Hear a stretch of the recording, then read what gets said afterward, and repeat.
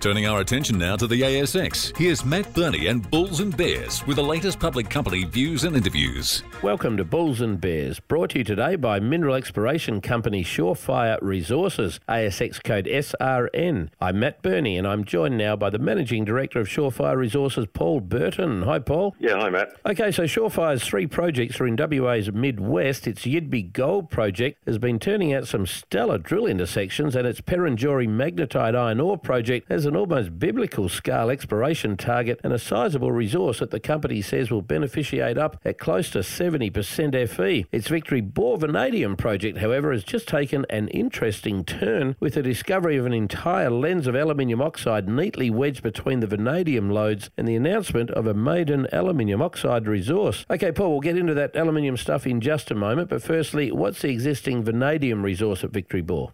We've got 321 million tonnes at 0.4% vanadium, with an exploration target that goes up to just over 1 billion tonnes, up to 1.5 billion tonnes, at a range from 0.2% up to 0.43%. Have you done any testing on that vanadium? Do you know what it will beneficiate up to in terms of grade? Yeah, absolutely. It goes up to just over 1.45%, which makes it one of the highest grade ones in the country. Okay, let's talk aluminium oxide. So you've just announced a maiden aluminium oxide resource amongst that vanadium. What is that resource? Yeah, it's almost 38 million tonnes at 23.3% aluminium oxide. Now, I'm guessing you want to get into the high purity alumina business with that aluminium oxide resource. What testing do you need to do to determine if you can produce a saleable HPA product? Well, that needs to concentrate up to the 4 Ns, which is 99.99% aluminium oxide. And test work so far is achieving nearly 3 Ns and a little bit more test work to do. And I'm confident that we will achieve the 4 N. What's HPA used for and what's the demand like for it? Well, demand's increasing dramatically. It's going to be up over another 20%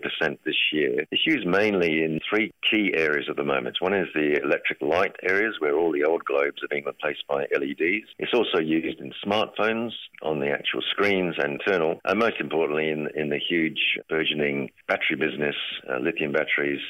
There's a lot of HPA involved in those as well. So 3 key market areas that are going to see a lot of demand for HPA in the future. Now, you said 23% was the grade of the aluminium oxide. How does that sort of rate in terms of your peers? Is it good, average? Where does it sit? Oh, it's extremely good. It's extremely high, which is what raised our eyebrows and prompted us to actually have a look at it in deeper detail. Paul Burton from Surefire Resources, thanks for joining me on Bulls and Bears. And remember, we're only here to give you information, not advice, which you should, of course, seek independently. I'm Matt Burney, and this is Bulls and Bears. For more public company interviews, go to the Money page on the 6PR, 2GB, 3AW and 4BC websites and click the Public Companies tab.